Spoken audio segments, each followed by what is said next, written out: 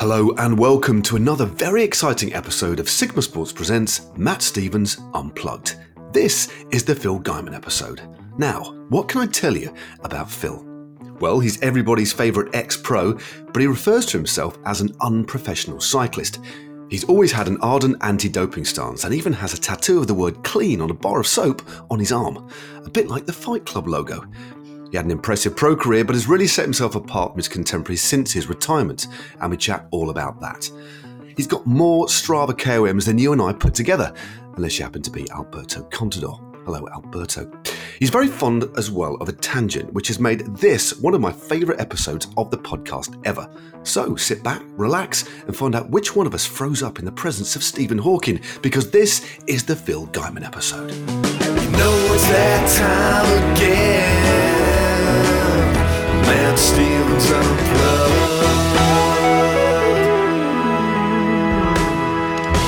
podcast. Phil Guyman had an impressive domestic racing career in the USA, moving up the ranks over the course of 7 seasons before signing for Garmin Sharp in 2014. His pro career was a bit stop-start by his own admission, despite always doing his bit for his team. Since retiring, Phil shifted his focus to riding bikes for fun, spontaneously supporting his sponsors and carving out a career in a unique way. He's also a celebrated author with 3 books published to date. But what place in the universe does he think he might possess in relation to the Big Bang? There's only one way to find out, folks. Check it out. Phil, first and foremost, I'm going to first welcome you onto the pod and thank you for joining me. No, thanks for having me. It's good to catch up with you. Definitely, mate. And secondly, apologies for being late to my own podcast. That might be the first time, but there you go. But yeah, no, there's probably a lot of traffic, you know. Yeah, I've been doing a lot of spinning plates today. It's been great fun though. I'm not going to complain, but there was a slight crash of highlights into this podcast, mate. But no, it's great to have you on. I think the last time we spoke was in real life. Well, actually, just forever would have been in Taiwan. That's true. That was fun. Yeah, the KOM challenge. I forget what year that was. 17, 18, one of those. Do you know what? I think it was either. I think it was 16. I retired at 16, so it definitely wasn't 16. I was still 17 year after. Yeah. Okay. Yeah, 2017. I mean, that is a whole podcast, a / Netflix series in itself, isn't it?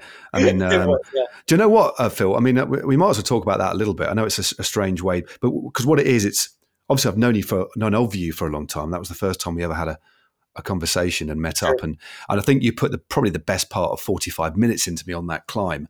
But what an epic! What? I mean, you're a specialist climber. Have you ever faced anything quite like that beast of a hill in Taiwan, which incidentally climbed from 0 meters sea level to 3,750 meters above sea level? Yeah, I think there's 2 climbs that I can think of that are comparable. There's Letras in Colombia. That one, I think the KOM on that is around like 3.5 hours, if I have that right. But it's farther in distance, so it's not as much altitude, but it's farther in distance. The big one, and people don't talk about this one enough, is Mauna Kea on the Big Island of Hawaii. I did it honestly. I did that climb New Year's Eve, the year I retired. So it was technically my last day as a professional. So now I'm going to change the subject from the Taiwan one and talk about Mauna Kea. That's fine. It's all, mate. It's all about the tangents. Don't worry. That's what podcasts are. I appreciate that. So it was my last day as a pro, which was like emotional for a lot of reasons. I didn't know what I was doing next. I was trying to figure my life out. I had a job offer that never panned out. I had just met, coincidentally, like in LA, I had met Kevin Systrom, the founder of Instagram. Yeah. And he happened to be in Hawaii the same time I was going to be there with my family for New Year's Eve. And he was like, I'm going to try this volcano. Maybe you want to ride with me? And so I did that with him, kind of like almost on a whim.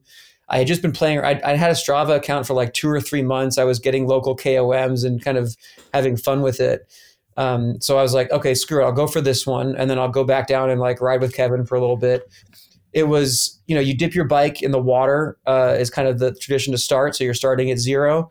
It goes up to, sorry, I'm American. It's like 14,700 feet. It's something insane. It's 4,000 plus meters. Wow. You go through 4 different climate zones. It could be 10, I forget. But it was like a beautiful day at the bottom, a wall of snow at the top. Of course, I'm there with a billionaire, so he's got like a bottle of Dom at the finish. And we had a bunch of pizza. It was one of the coolest. Honestly, that's the ride I think about every day. One of the coolest rides in my life, and kind of opened the doors to like, hey, there's a lot of cool stuff that you can do with bikes. It's not bike racing, and accidentally like launched me into this next thing. Like I ended up at the end of that, I had a couple like, brands that had sponsored me for racing or sponsored teams I was on who were like, hey, can we sponsor this? And I was like, what do you mean this? Yeah, well, it's a really interesting point because I was watching one of your YouTube videos the other day where you talk about the past a little bit, and you primarily look at what you're going to be doing in 2022 and a little bit beyond. And I remember, I think it was the day before we did the KOM in Taiwan. We went on a bit of a little loosener ride. We climbed up the lower slopes of it for a few K, took a few photos. It was a great day out, actually. I remember it really well. The more I think about it, the more I remember. I remember having a chat to you, and it was a year after you retired, and you were on the cusp of just trying to work out what you were wanting to do, and you were picking my brains about YouTube and stuff because I was with GCN then, and I could sense you was really, really eager, although you didn't quite know what you were going to do, but you still had, I don't like to use the word passion, but you had this drive, this desire to do something. But I guess at that point, you hadn't quite worked it out yet, had you? At that point, I think I knew what I wanted to do, which is like keep having adventures on the bike and enjoying it. At that point, I wasn't able to monetize it yet. I wasn't the sponsorships kind of, you tell a cycling industry brand what you're doing, and they're like, well, we should pay you for that. And I'm like, well, you pay so-and-so $200,000 to get 11th at a race no one's ever heard of. So yeah. But at the time it was a big leap. And it wasn't working. It didn't work for the first year of retirement. I wrote my book. I wrote Draft Animals. So I lived off my book advance that year. I think my sponsorships that year were added up to like $30,000, which isn't nothing, but not going to, pay the mortgage. Yeah. And after that, it started to improve and kind of became a thing. Well, we've vaulted forward ever so slightly, and I do like that. I feel this is going to be a tangential pod, which I do enjoy. But what I'd like to do before we basically get back to the point that we're on now is just set the scene a bit, Phil. So could you tell the listeners, I was about to say viewers, it's purely going to be listeners because this is a podcast, it's not video, where you are in the world and what you can see immediately around you, so we can set the scene. Where are you? What can you see? And do you know what can you smell, Phil? What can you smell as well? I smell. I think that it's early, so I don't smell yet. I'm going to go ride later, so there will be smells soon. No, I'm in my guest room, which is the room that's most likely to be quiet. I've got 2 dogs running around, and then someone's going to be repairing my fence in the back. So there's potential noises. So I'm here. I'm glad this is not a video podcast. I am currently I'm in my kit, but I put a flannel robe over it for warmth.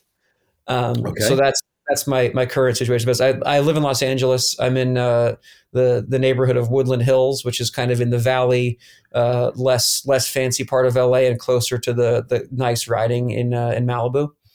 That's the lay of the land here.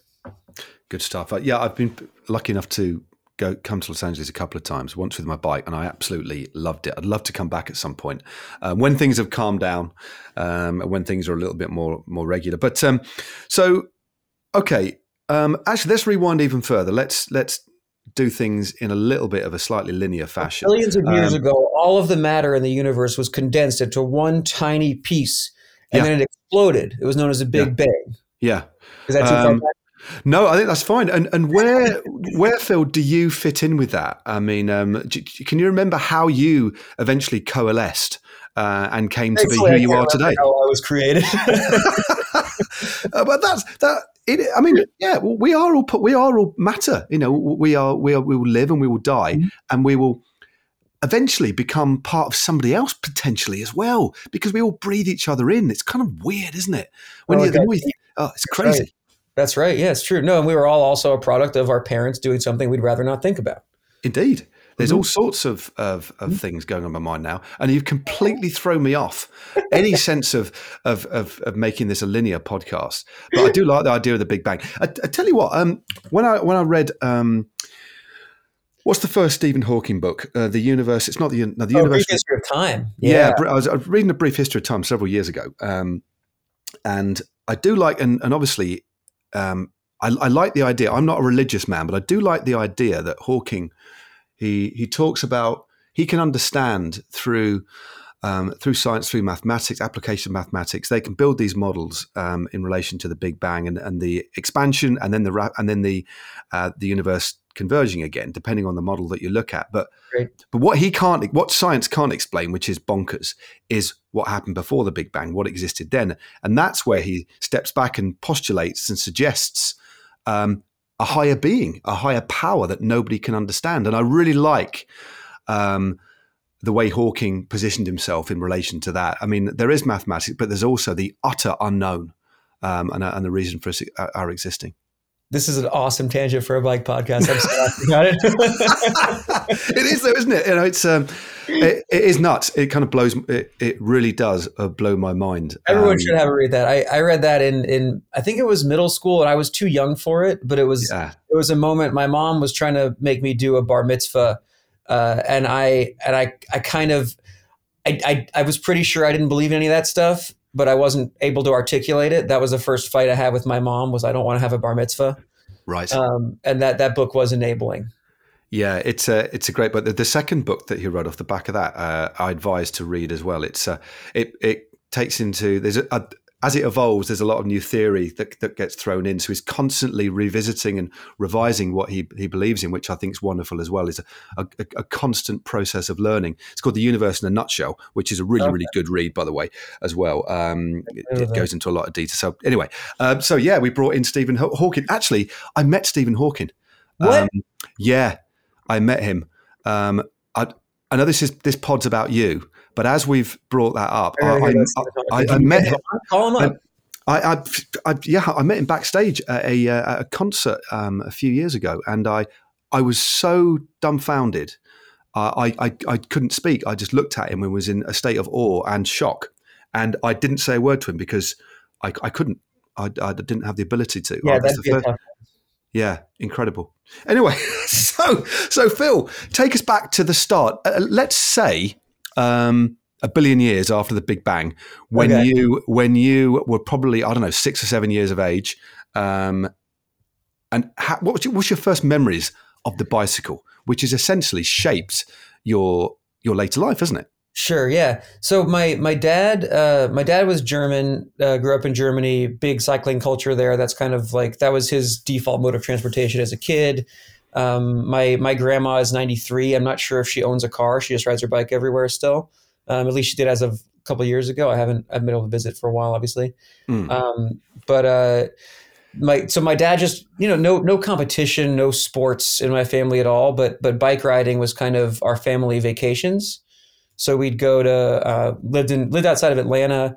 Our kind of summer trips would be to Jekyll Island, Georgia, where there's like all these little bike paths. So you'd like take the bike path and go to lunch and then ride to the beach.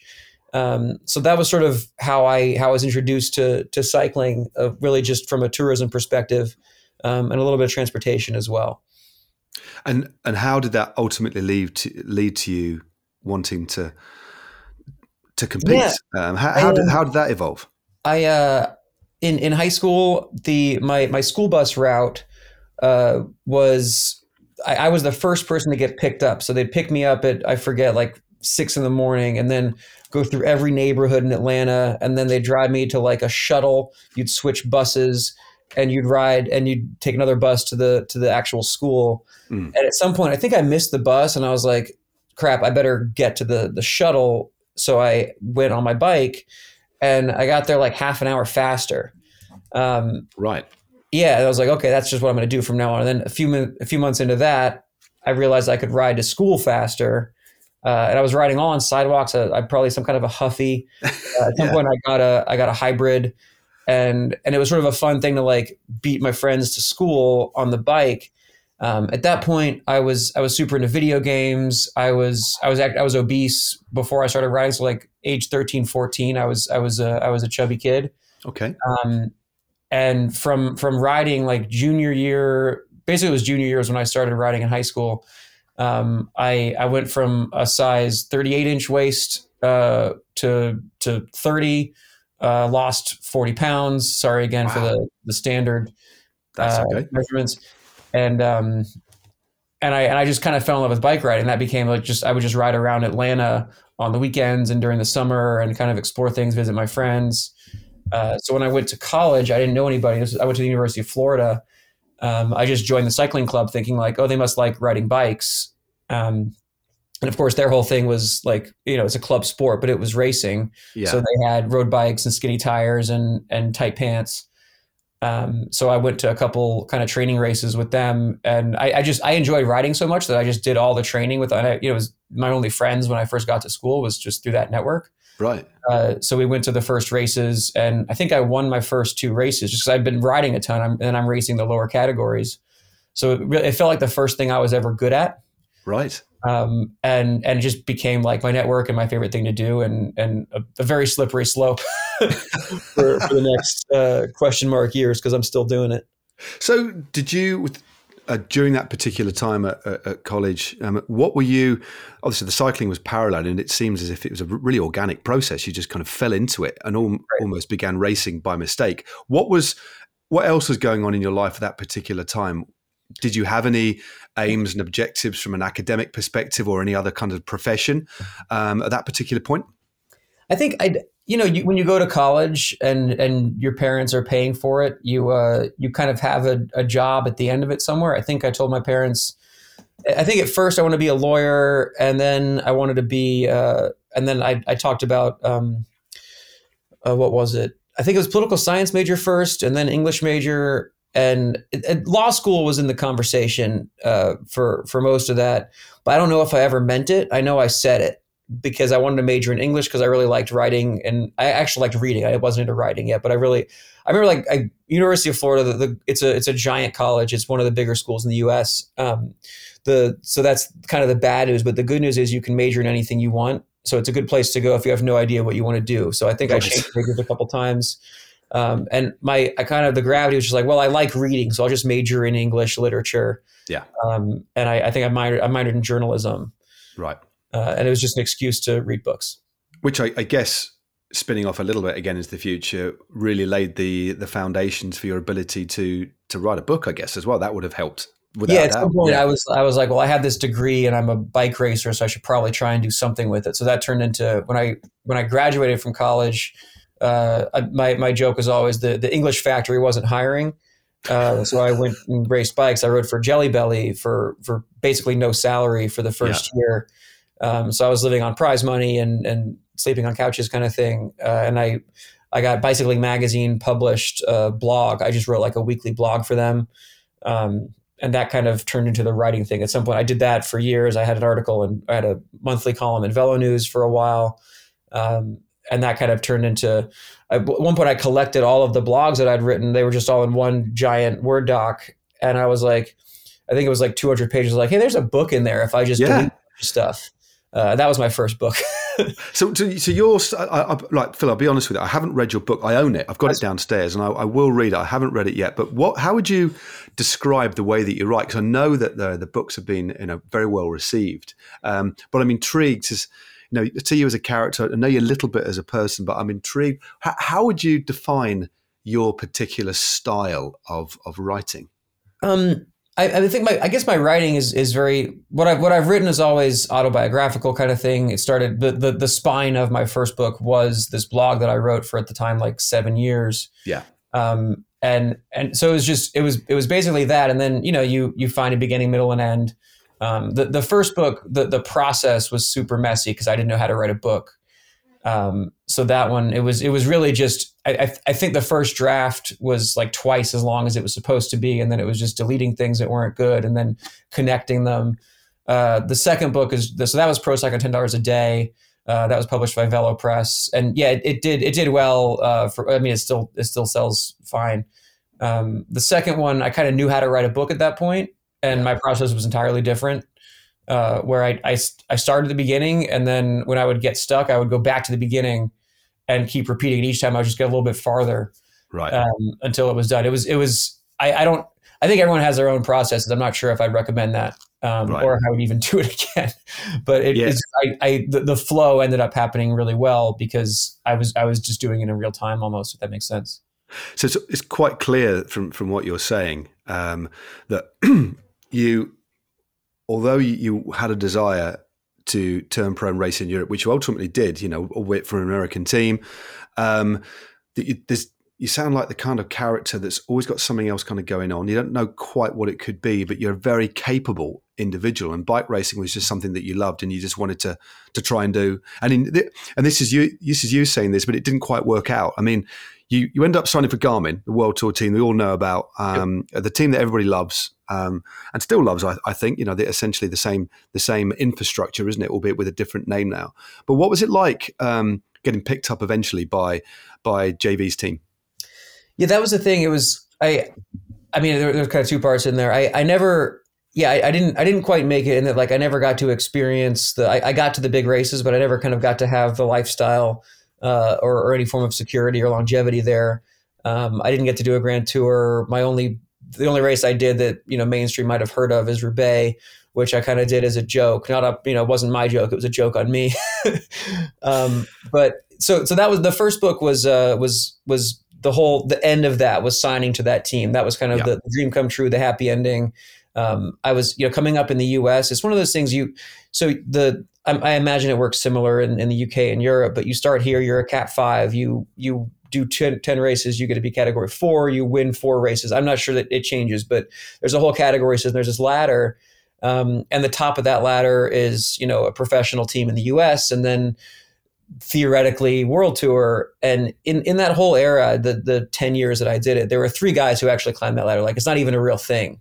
Yeah. Most of the guys who go to Europe, who have the life that we see on TV, they're just picked at 16 because they're that good, and they're kind of fast tracked. So the ladder that I was kind of chasing, ultimately it worked, but I got there super late. My first year on a World Tour team, I was 27. So at that point, my body had adapted to the American races, which were shorter.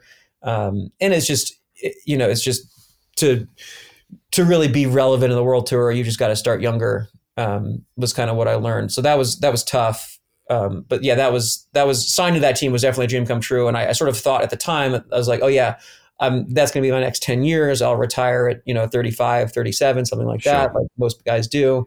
And I'll have a few dollars in the bank, and I'll have lived in Girona and all that stuff. And none of that quite worked out. That was why I had to write the second book.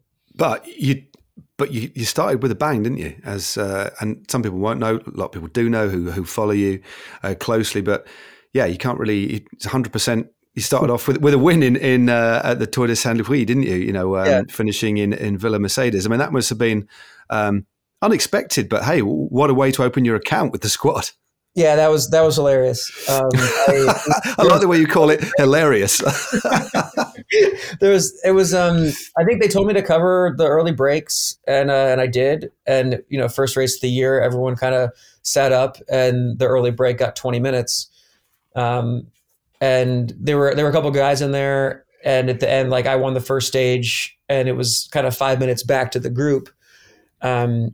So I had yellow. The jersey was orange, which is annoying. I was in the leader's jersey for I think I was in the leader's jersey for 5 days with Nairo Quintana, who was definitely the favorite.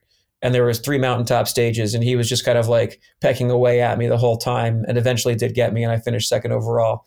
But it was a really cool experience. And I still rode well. The last mountaintop finish, I was sort of expected to just tumble down the standings and go from at that point. There were a lot of guys who were close to me in the top 5, but I held on to the front group. I think I came 9th or 10th, and I dropped some big names. It was like, all right, I kind of deserve to be here. I mean, I'll correct you actually, because obviously I have the luxury of Pro Cycling Stats right in front of me. You were 8th on that stage, and the rider just behind you was Adam Yates, for example, just to put that into a little bit of perspective. So coming out of that race and into the rest of the season, at what point then, because then that must have given you a lot of hope and a lot of belief. You've been signed for a World Tour team, so clearly there's a team that believed in your potential, and coming off and hitting the ground running like that it really enthused you, and you must have been in a very, very good place. But you only actually rode for the team before rejoining them a couple of years later for 1 year. So what do you think went wrong, if anything? Or did you just not fit? Because what actually happened there? Yeah, that's complicated. I think, I've definitely given it a lot of thought. I think at the time, it's a weird thing where when coming up in the US, I have a clean tattoo. I was very loud about anti-doping, and, I think a lot of fans were kind of pressuring Garmin Sharp Waters to sign me. And I'd won a lot of races here. I'd won some races pretty dominantly. Yeah. And at that point for him, he kind of had a little, he had some tough PR with the, Van de Velde and Miller and Danielson, who'd all admitted their thing. So like, he's the clean team, but it's full of a bunch of dopers. So he had that to overcome. And in this weird situation, I put myself where he had to sign me. Yeah. I don't think I realized at the time, but sure, I think he had to sign me. And I think the culture of that team wasn't quite ready for me. Right. And so when I got there, I'm a guy with a clean tattoo on a bus with David Miller. And I think a lot of those guys, and he's just one, but there are a lot of those guys who came through and they think I don't like them. And a lot of the directors came from that era.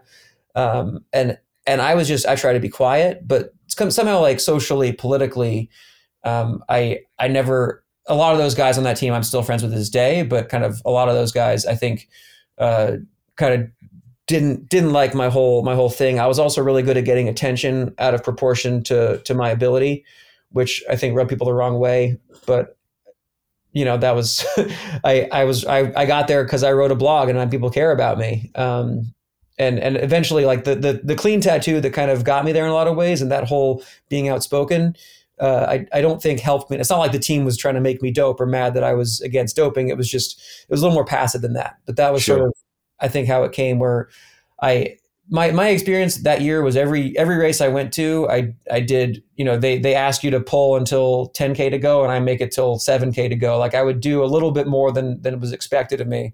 But then somehow it wouldn't turn into another opportunity later. And at the end of the year, the team merged with Cannondale. Yeah, of course. Yeah. And I was left out of that. So yeah.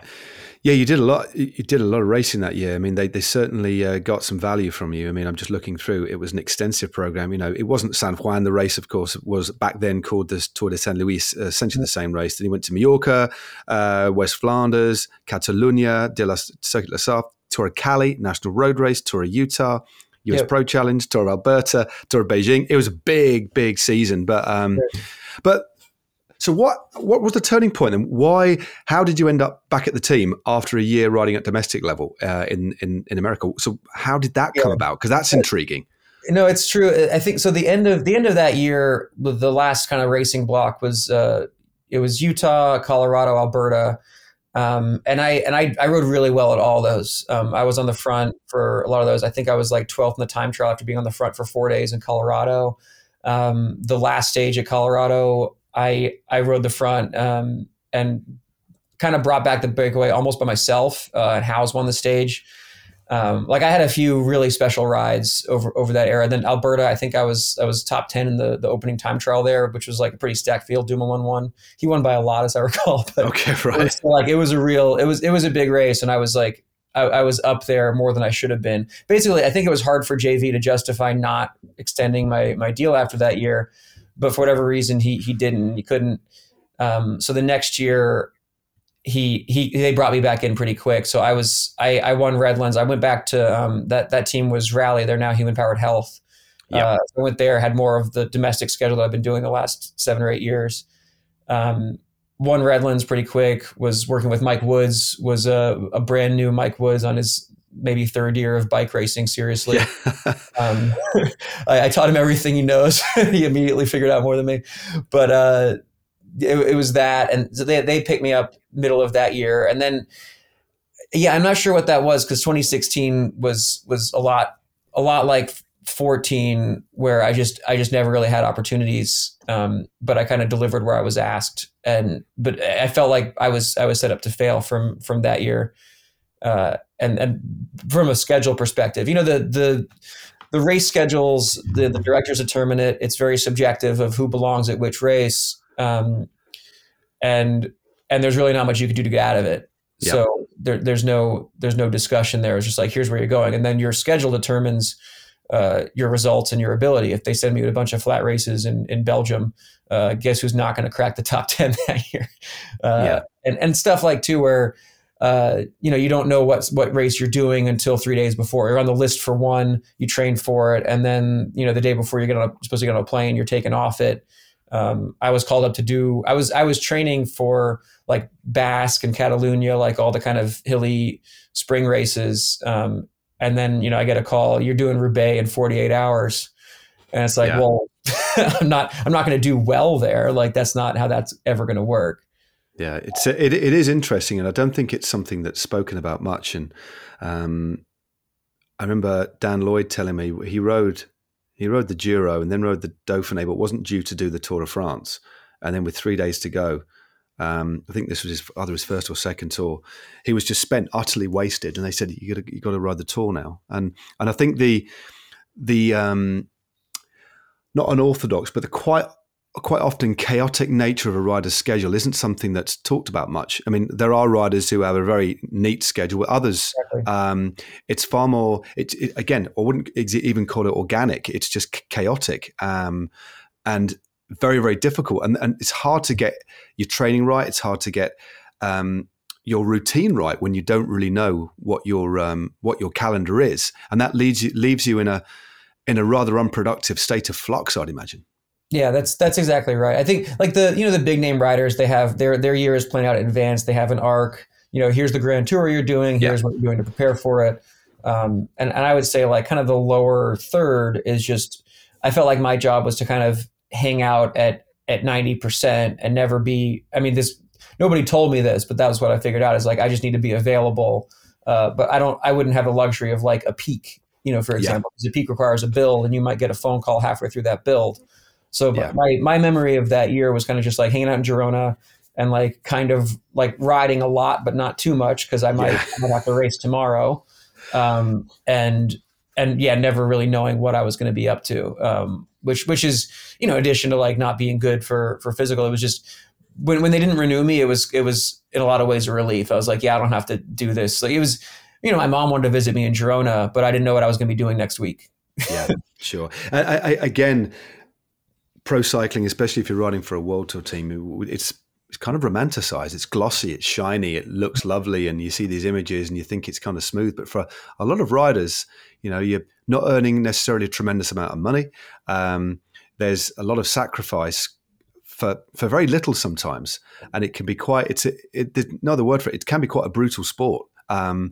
Whatever level you're at, but they're the levels that we don't talk about of the sport, where it's just a grind and it's very, very hard. And I would imagine at that point you were starting to ask yourself some pretty serious questions about, was this really what it was cracked up to be? About that. Was it? Did you find that quite a difficult time? Yeah, it was very difficult. I think that year I was 30 years old. And I you could sort of see the arc of my career, and it wasn't still going up. It's easy when there's hope. It's easy when you're in your first year World Tour. What's it going to be like? I've made these improvements.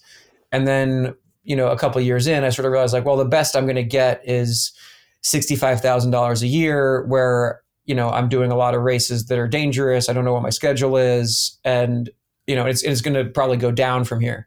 Yeah. So it wasn't like that was the year that I kind of realized that like if I could have kept it going a little bit. I did have a couple offers from mid-tier teams after that, but I knew what it would be like. And I don't need to, at 31, I don't need to go crash at the Tour of Azerbaijan.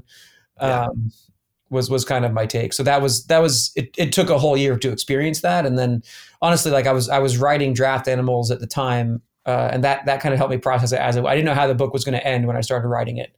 Right. But it ended quite neatly. Yeah. Well, that leads us to quite a nice point. We kind of get to the point of what you're doing now. But what we'll have, Phil, if you don't mind me, don't mind. I'm going to impose this on you. It's a nice midway point of the podcast. You were, where were you born again? I was born in Columbus, Ohio, actually. So that's it. Yeah, I did know that. But you're born in Columbus, but you were raised as a youth, weren't you, in Atlanta? Correct. So it's time, Phil, for the Atlanta quiz. Okay. Yo, what's up? You all ready? Let's do it. Turn off your phone. That's right. Get your thinking cap on. Yeah. It's time. What time? Time for the Atlanta quiz. That's a chance for Niall, our producer, to shine. What do you reckon to that jingle? I think it was great. I think he's shown brightly.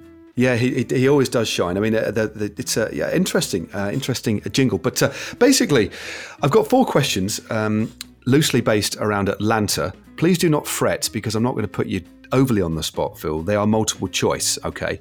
So I'm going to give you four different answers, only one of which is right, all based around Atlanta. Are you sitting comfortably? I am, yeah, I'm ready. I'm still in the flannel bathrobe. Okay, then we will begin. Okay, right. Phil, according to the Köppen climate classification, which is incidentally one of the most widely used climate classification systems, what climate does Atlanta have? Okay. Does it have A, a humid subtropical climate, B, an oceanic climate, C, a humid continental climate, or D, a tropical savanna climate? It's definitely humid. I'm gonna have to go with A, subtropical. It's not tropical, but it does get toasty. Correctamundo. Good start. Hey. I'm really glad that was multiple choice. Yeah. Yeah, that would have been a little bit harsh if I'd have just asked you just to name it. Yeah. So, good choice. Good choice. You're off to a good start. You're in the early move. Okay. Question number 2. Legendary British punk rock band The Sex Pistols played their first ever US gig in Atlanta. Ooh. But my question to you, Phil, what venue? Okay. Was it A, the 688 Club, B, the Fox Theatre, C, the Great Southeastern Music Hall, or D, the Metroplex? The Fox Theatre sounds weird for the Sex Pistols. Fox Theatre is kind of like, that's where you'd see the plays growing up. You know, we'd see the Nutcracker there. Yeah. The fuzzy seats and whatnot. I'm gonna have to go with D. It's funny. I ride living down the street from me is this guy Mike Dimkich, who is one of my best friends now. He plays guitar for Bad Religion as a friend of Steve Jones of the Sex Pistols. Oh wow! Right. Yeah. Cool. So that's I wish I knew this better. Mike is disappointed. Yeah, I'm gonna go with D. I forget what it was, but it sounded close. The Metroplex. You're gonna go for that, yeah? Yeah. Okay. I feel great about it though. It's incorrect, mate. But what I can tell you is the 688 Club and the Metroplex are both punk clubs, or they were back in the day. Okay. But the location they actually performed for the first time was C, the Great Southwestern Music Hall. Which doesn't sound very Sex Pistol-y at all, if you ask me. I'm not sure if that still exists, does it? I'm not sure. I'm not sure. And that's I'll give you a multiple choice question. Does it still exist? God, you put me on the spot. Okay, question 3. So you got 50% out of the first 2, so it's still looking good. Okay. The Atlanta flag, Phil, carries the official seal featuring a phoenix rising from the flames and the word resurgens, which is the Latin for rising again. There are also 2 dates, on the seal, one signifying the formal incorporation of its name, and the other the end of the Civil War and the start of the Reconstruction era. But my question to you, Phil, what 2 dates are they? Okay. Signifying the formal incorporation of Atlanta and then the end of the Civil War. 2 dates on the seal. A, 1841 and 1860. B, 1842 and 1861. C, 1846 and 1862. Or was it D, 1847 and 1865? Yeah, they're all too close together. You didn't give me a lot of range. Sorry. Thing is, I thought, you're a bright lad. I thought you might know a little, so about especially the end of the Civil War. So I thought I'd keep these dates narrow. In U.S. history, so that's what we're going to deal with. I'm gonna guess C. 1846 to 1862. It's entirely a guess. Okay. By the way, I do want credit for not Googling this because I'm looking at my laptop, so I could have very easily cheated. That's who I am. Yeah, I mean, I do like that because this is a trust-based quiz. And you got a round of applause. Well, our live studio audience have acknowledged your integrity there, Squire. But unfortunately, it's not C. It is D. 1847 and 1865. Wow. So, all right, 47 felt late. I ruled that out. So 1865 was the end of the Civil War and the start of the Reconstruction era because, of course, Atlanta was devastated. Well, okay. Good, Question number 4. This is a slightly shorter question, but I do like it. Phil, what was Atlanta first known as a recorded settlement? So the first formal name for Atlanta as a formal settlement. Oh, okay. I can do this without the choices. It was Terminus, right?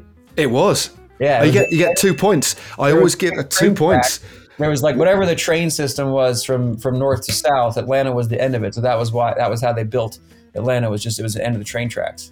That's right. I mean, it was first known as Terminus, then it was known as Thrasherville after after Terminus, and then it was Foundriesville. I made that one up, and then 5 points, which was also known as 5 points at some point. But yeah, it was basically a train terminus, and there was a few little kind of general stores, a bar that opened up around it, and it wasn't really given any kind of future. And then it just got big, and now it is Atlanta.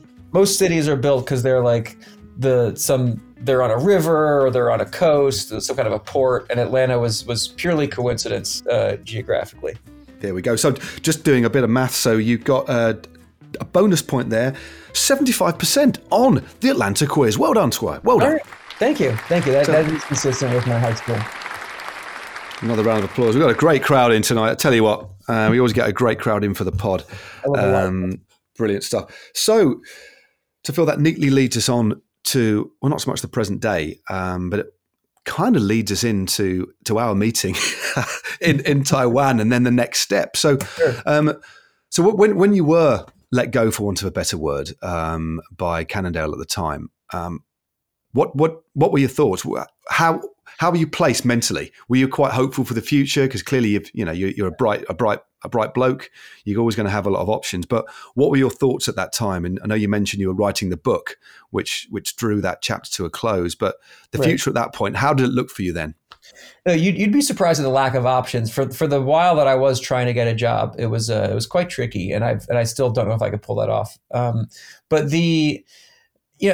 So I'd started a couple businesses as while I was racing. The thing about bike racing is, especially in the US, like in Europe, it's full time. You're 60 race days kind of thing. The US, the schedule was a lot more like 35 or 40. There's a lot of free time. You can only train, 20, 25 hours a week is kind of a big week. So I had a clothing business I started. What else was I doing? I had these like recovery pants, kind of like the Normatex now. I had a sort of a knockoff version of those that was a lot cheaper. So I was doing all these weird side hustles, and not because I was into business, it was because I was trying to get by. And I kind of just saw opportunities, and Alibaba was new anyway. So I had an agent at the time when I was racing who works at a big sports agency in LA. I kind of met him through riding when I landed in Los Angeles. And he'd offered to hire me when I was like halfway through 2016. I was like, dude, JV screwing me again. I could feel it. I'm not going to get, when I was flying home from Roubaix, I was like, I'm not feeling good about this, 2017 being a contract. Sure. And so he'd offered me a job at the agency. So it was actually a very strong landing. I thought a good escape to work at a big sports agency, and something that I'd be suited for as far as I'm into sports, but I also I know how to hustle. I know how to build a business, and that never quite panned out. Like he ended up leaving that business, and it was that turned into a mess. So the next year was really a lot of question marks of what I was going to do. And I kind of just put it together one piece at a time, with basically like every month would go by. When I first stopped, a couple sponsors immediately were like, "Hey, we'll pay you to be an ambassador," and it was very little money, but it was something. And basically, like each month, I was like, "Crap, I don't have a job yet. I better find another sponsor." And it was kind of 1 month at a time. I'd put together, like $3,000 from this one, $3,000 from this one, and at the end of that year, I was like, well, if you add it up, actually, that's not so bad. And I kind of got them to renew, and slowly was able to figure out how that's going to work. When did you actually launch your YouTube channel? I'd actually I'd had it when we were doing Taiwan. I made a video there. I'd had it at that point, but it was smaller. I think I only made 10 videos that year. Sure. I didn't know how to do it. It was a long time until I started doing my own editing and kind of being regular with it. But my plan that year, kind of what I was able to pitch to the few sponsors I had, was that I would do 10 episodes of the show is called Worst Retirement Ever. Yeah. And it was just one at a time with that. There's just, again, watching some of the things that you've said quite recently. And I want to ask you, because clearly you wanted to be a pro. You were a pro. You had some amazing achievements. But would it be fair to say there's a little bit of bitterness or regret there? Because you said that when you finally left Cannondale, that it broke your heart and that you felt that you were worthless. And there, I just want to explore that, because they're really, really strong feelings, Phil. And then you also said you wanted to get your revenge on pro cycling. Why is that? Why is that? No, it was very emotional. It was, and I definitely, I guess I'm still bitter, but I feel like I've kind of overcome it. I have nothing to be bitter about anymore, because it worked out better. Sure. Being elsewhere. What I do now, I wouldn't trade for what I was doing then, but that wasn't the choice at the time. Ultimately, I kind of just feel like I wasn't done right by the sport. And I think that's fair to say, for the work I put in and seeing what other riders of similar ability kind of got to do for whatever reason. I didn't get the right shot. And there's plenty of people who had similar abilities who didn't get the opportunities either. But in what you're doing now, you can dictate your own terms, dictate with your sponsors, who seemingly give you an amazing amount of editorial freedom as well, which must be wonderful. You can still show off your physiological talent as well as your intelligence by setting your own kind of different challenges, which you've got a hell of a following now. So I think last time I looked, over 110,000 subscribers on YouTube, which is no mean feat at all. And you seem to be having a lot of fun. And I love the way you speak really plainly, but you seem to really be enjoying it. And you've got a great following, mate. No, I am. I enjoy it. I certainly appreciate what I've been able to do. I added a charity component to it that was kind of something missing from racing. As I got older in racing, like occasionally when I got to win something, it didn't really feel like much. You read the news too much, and winning a bike race doesn't feel that important. So I've been raising No Kid Hungry money for No Kid Hungry for several years now. And just through that, I've had more impact than I ever had. I get the bitterness comes from, I'm now, this is my 6th year retired, and I'm still doing numbers. I guess it's what I wanted to do, was race a bike. I wanted to do the Tour de France. I wanted to, get a chance to explore something physically and not have to, show off my feats of strength via some creativity. So my first year retired, I mentioned this in my last video, but there were 3 different times that I was going for KOMs for YouTube videos, and I did 400 watts for an hour. Yeah. And I remember my feeling at the time. Yeah, it's insane. That's just it's a world-class thing. And 4 years after that, I did an individual pursuit that was a world-class time. So there's your hour-long effort, and there's your 4.5-minute effort, which is basically I deserve to be a pro, and that's what I wanted to do. Yeah. So I guess the bitterness comes from, but I remember when I got the KOM for Mount Hamilton for doing 400 watts for an hour, I just remember thinking like, boy, what a waste of 400 watts for an hour. Cause I really would have rather used this somewhere else that feels more meaningful, that feels more competitive, that on a stage that I felt that I'd earned. Yeah. I can see with it. Sorry, I don't mean to cut across you. I can see where that bitterness is, when And you're a person that understands the physiological, the science behind the sport, and I've heard you talk about it, and in your YouTube videos, and there's a couple of quite geeky, well, there's many quite geeky ones which I know people love, and you have a real deep understanding. And when you understand your own physiology compared to your peers, but you're not able to show your true potential, I can understand where that resentment, or not resentment, but frustration lies. But to gently remind yourself sometimes that you could do it. And the more that you move away, I guess that the more time there is between your last year as a pro and now, the easier it's becoming, because as you just said a few moments ago, you are really happy and you wouldn't change it. But the closer to the time you retired and you're still a physiological, excellent specimen, that must have jarred, I guess. Yeah, absolutely. That's what it was. That's where the emotion came from. Yeah.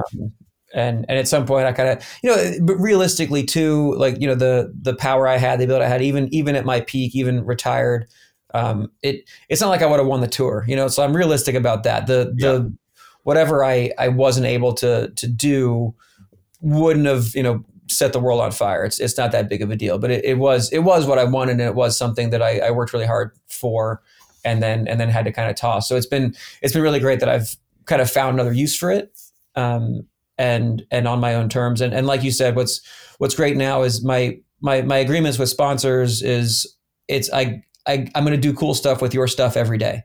Yeah. There's no events. There's no specific deliverables. It's just, here's the quantity of, I'll make a bunch of videos. I'll be on Instagram. And I think the first couple of years I had a calendar and a schedule, and the sponsors required that. But every time halfway through, I would just found something else that was cooler, and I would throw the whole schedule away. Yeah. And they never complained about it. Now since then I just kind of explained that, and I stopped. So yeah, having the full creative freedom and being able to do whatever I have to do a lot. I never stop. I work hard, all that, but it is whatever I want. That's a blessing. So explain to me how the Jukebox cycling team came along. It sounds like what you've got there is it's a really interesting project. Yeah, it is. It's great. I think the U.S. domestic racing scene has gone through a lot, and since I started paying attention, I'm not really sure. I think it's a million factors.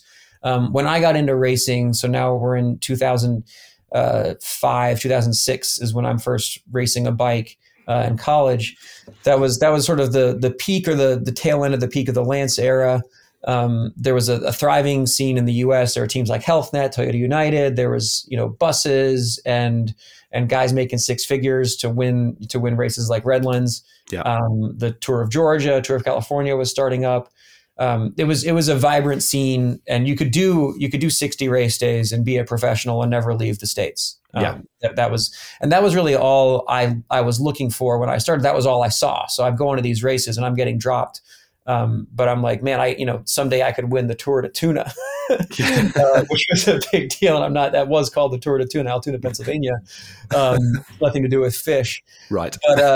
But that was what I was striving for. And then that slowly, that just stopped existing. So by the time I got to, a few years later, I won Redlands. My salary was $15,000 that year.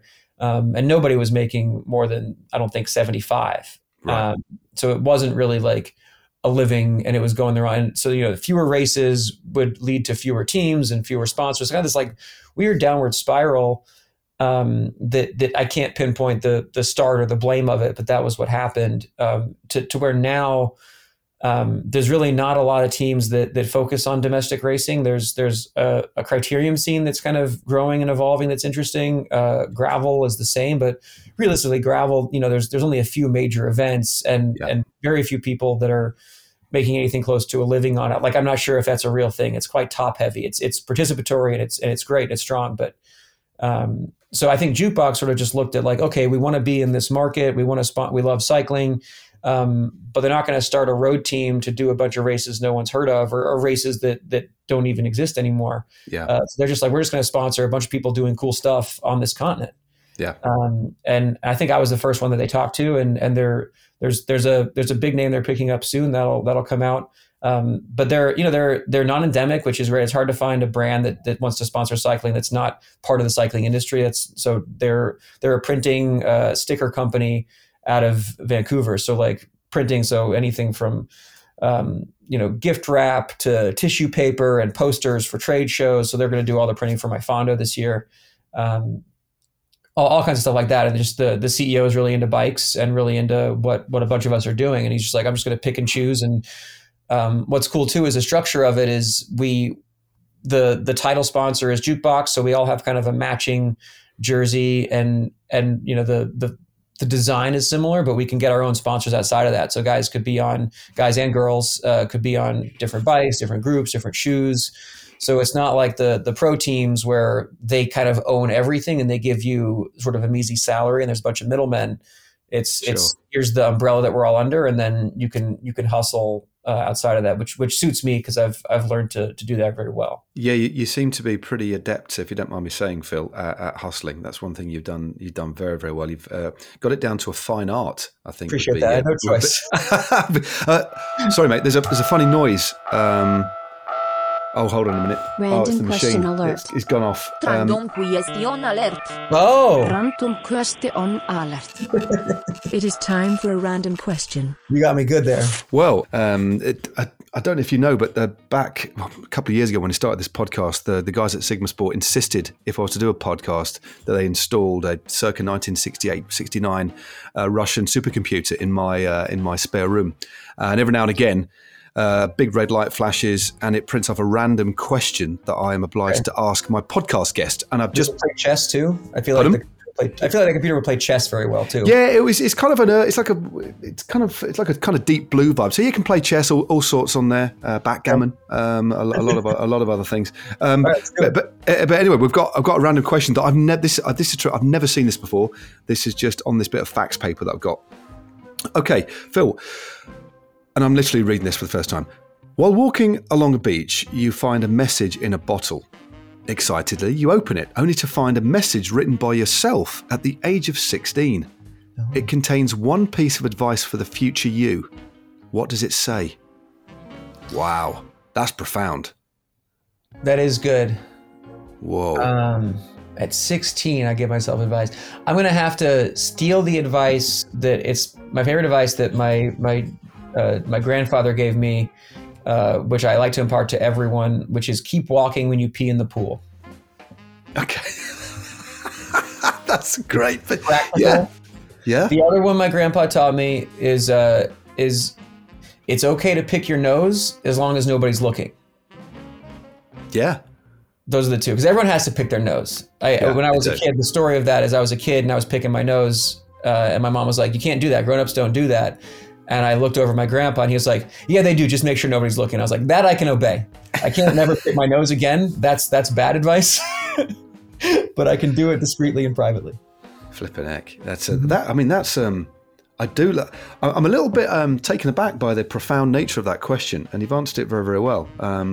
And also, as I was reading it, I don't know if you do this, I immediately had the scene in my mind. I had a little 16-year-old Phil, writing this letter, popping it in a bottle, and then you, in your grizzled state now, picking it up on a beach, say in Los Angeles, and then reading it out. So that was a big moment for me. Realistically, 16-year-old Phil would have written something much more obnoxious and less practical. He would have done a people's or something. Apparently. It's written up. There's a little flashing display on the. Do you remember like computers back? Well, you won't because you weren't born. But you'd have seen computers back in the 60s, early 70s. Black screen, really heavy television glass, and a green blinking cursor. Yeah? I'm old enough to remember that. Yeah. Well, that's what's happening now, and it's telling me to answer the question as well. So I will. Just on a quick tangent. When I was a kid, I was amazed by my grandpa. I used to love my grandparents, as we all do, I guess. Most of us do. Special people. And I remember asking my grandfather, who passed away nearly 30 years ago, what it was like living in black and white. And he looked at me and said, "What do you mean?" I said, "What was it like? I mean, no color, and how did you kind of deal with that?" And he was like, and because all I'd seen from the past was primarily images of black and white, and I'd no perception in my mind. And I used to lay awake at night thinking what it must have been like just to live in monochrome. Yeah. Yeah, that's great. That's good kid logic. Yeah, it is, isn't it? I can't answer it. What would I? You might have to edit this bit of the pod because I'm rambling. I'm lost. It's just too profound. I guess it would be something along the lines of don't ever stop laughing. Because another thing that I was afraid of as a kid was losing the sense of being a child. Because I used to have a lot of fun as a kid. And I was afraid of losing it. And I thought there was a point when you became maybe 25, 30, 40, some arbitrary point in your life that you suddenly became an adult and you were a different person. But as I've grown up, that line has continued to move away from me. And I'm still just a slightly exceptionally more wrinkled version with more responsibilities and stress, but still the same person. And so, yeah, that's what I'd put in there. You know, it's okay. You know, never stop laughing. So that would be my advice. Yeah, that's beautiful. Yeah. Thanks, man. Okay, we're weaving our way rather randomly to the end of what has been a really enjoyable pod. But I just wanted to pick your brains a little bit. Just, do you follow much pro cycling still, Phil? Or is it a scene that you're not really interested in? Or do you still follow it from the corner of your eye? Or are you fully engaged in it? How do you perceive like pro racing now? I follow it through my relationships that are still in there. I still have a lot of good friends that race. I value those. I like to see what they're doing. I stay in touch with them. I ride with them. I can't tell you the last time I like watched a race, unless like if I see on Twitter that a buddy of mine is in the breakaway, I want to watch him win. Other than that, no, I don't. I certainly don't watch it for its own sake. I'm not sure what that is, to be honest. Phil, what does the future hold for you then? So what do you want to achieve within the next few years while you're still in really physically good shape? What do you want to do? Like my actual physical goals. It's funny, like that's kind of secondary to me as far as I'm still happy to talk about it. There's the problem is like when I'm driving on the highway and I just see like a mountain in the distance and a little road going up it, I'm like, I wonder how fast I could get up that. Right. Okay. That's the first thing that I think. And I, at some point I won't be able to find out what that is. I turned 36 a couple of weeks ago. So I'm not old yet, but we're getting there. And I don't think I want to be going for KOMs for a living when I'm 50. I don't feel like that. I feel like at some point it's embarrassing. Yeah. But the problem is I do love it and I think people enjoy it. So like, as long as I can keep some version of this going, I also, it's great to be healthy. It's great to be fit. Having an excuse for that is really a reward. But there's so many things. I haven't gotten to do much content in Europe. I've had this idea for years that COVID definitely snuffed out. Well, I was very close to having an actual TV show for a while, and part of that was going to be based in Europe. But when I kind of gave up on that, it turned into I want to do a thing called Phil Wins the Tour de France, which annoyingly similar to what Lachlan is doing, but a much lazier, or Lachlan did last year, but a much lazier version, which was I just want to go for like the biggest KOMs and the most famous climbs to experience them and create content around it. But the win is whether I get the KOMs or not, and I most likely wouldn't. I have one Tour de France KOM. It's not a famous one. I got one, the Lancets de Montvernier. Okay. So I can get those, but I don't. I'm not holding my breath for Alpe d'Huez. But I'd love to do that version. And Phil wins the Tour de France. I win because I'm enjoying the wine. I'm experiencing the area, and I'm not doing what the bike racers do of staying in a crappy hotel and bunk beds. Yeah. So that's kind of the angle. I'd love to find a way to pull that off, but that's expensive to film and get over there.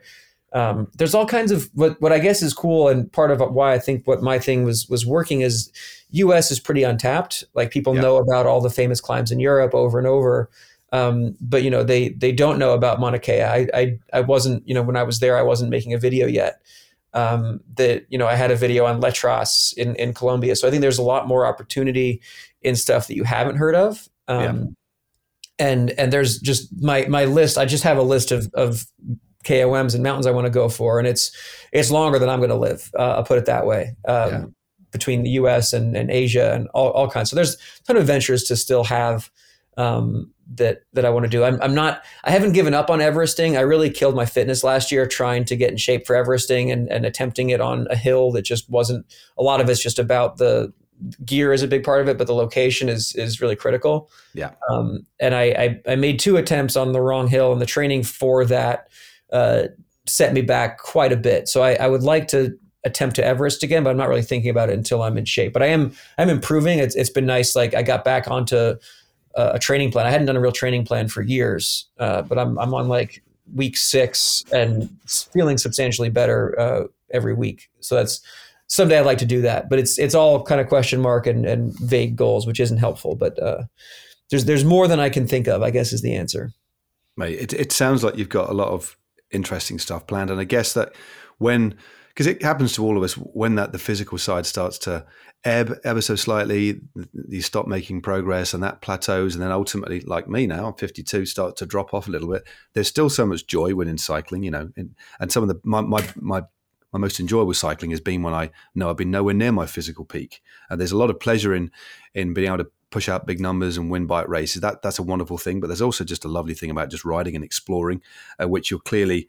I can see that as the next, like Phil's rough guide to the climbers of America or the world. But hey, you don't have to try and break the record. Just ride up in them and experience them. I think it's just what you have laid out before you sounds fascinating, and I wish you all the very best with it, mate. I appreciate it. And I want to say before it sounds like we're wrapping up, but what you're doing has definitely been blazing the trails, and talking to you in Taiwan, and the moving into having a reputation from the sport and taking it into content and sharing those stories. Like you've definitely been an inspiration, and it's a short list of people who've kind of achieved that, and everyone's kind of made up their own route.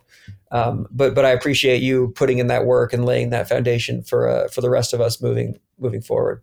No, that's really kind, mate, and it's been and thank you for coming on the pod. Apologies again for being late, but no, that really does mean a lot. And keep doing what you're doing, Phil, and hopefully we could meet up at some point. I'd love to meet up and go on a ride. You'd have to get the coffees in at the top, obviously. Whether that's in Europe, whether that's in America, I'd love to go and do something kind of epic in the future. So let's keep in touch. Time over there. That's been a thing in the back of my mind for a long time. The problem is it's always right during my Fondo season in October. Yeah.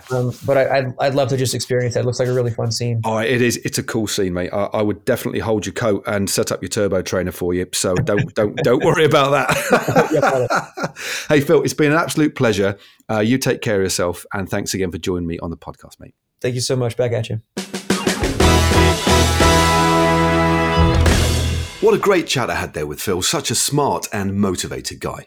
I'm delighted he's doing things his own way and enjoying his cycling more than ever. Thanks to Perry Ap Gwyneth for the podcast theme tune, and thanks to you for listening.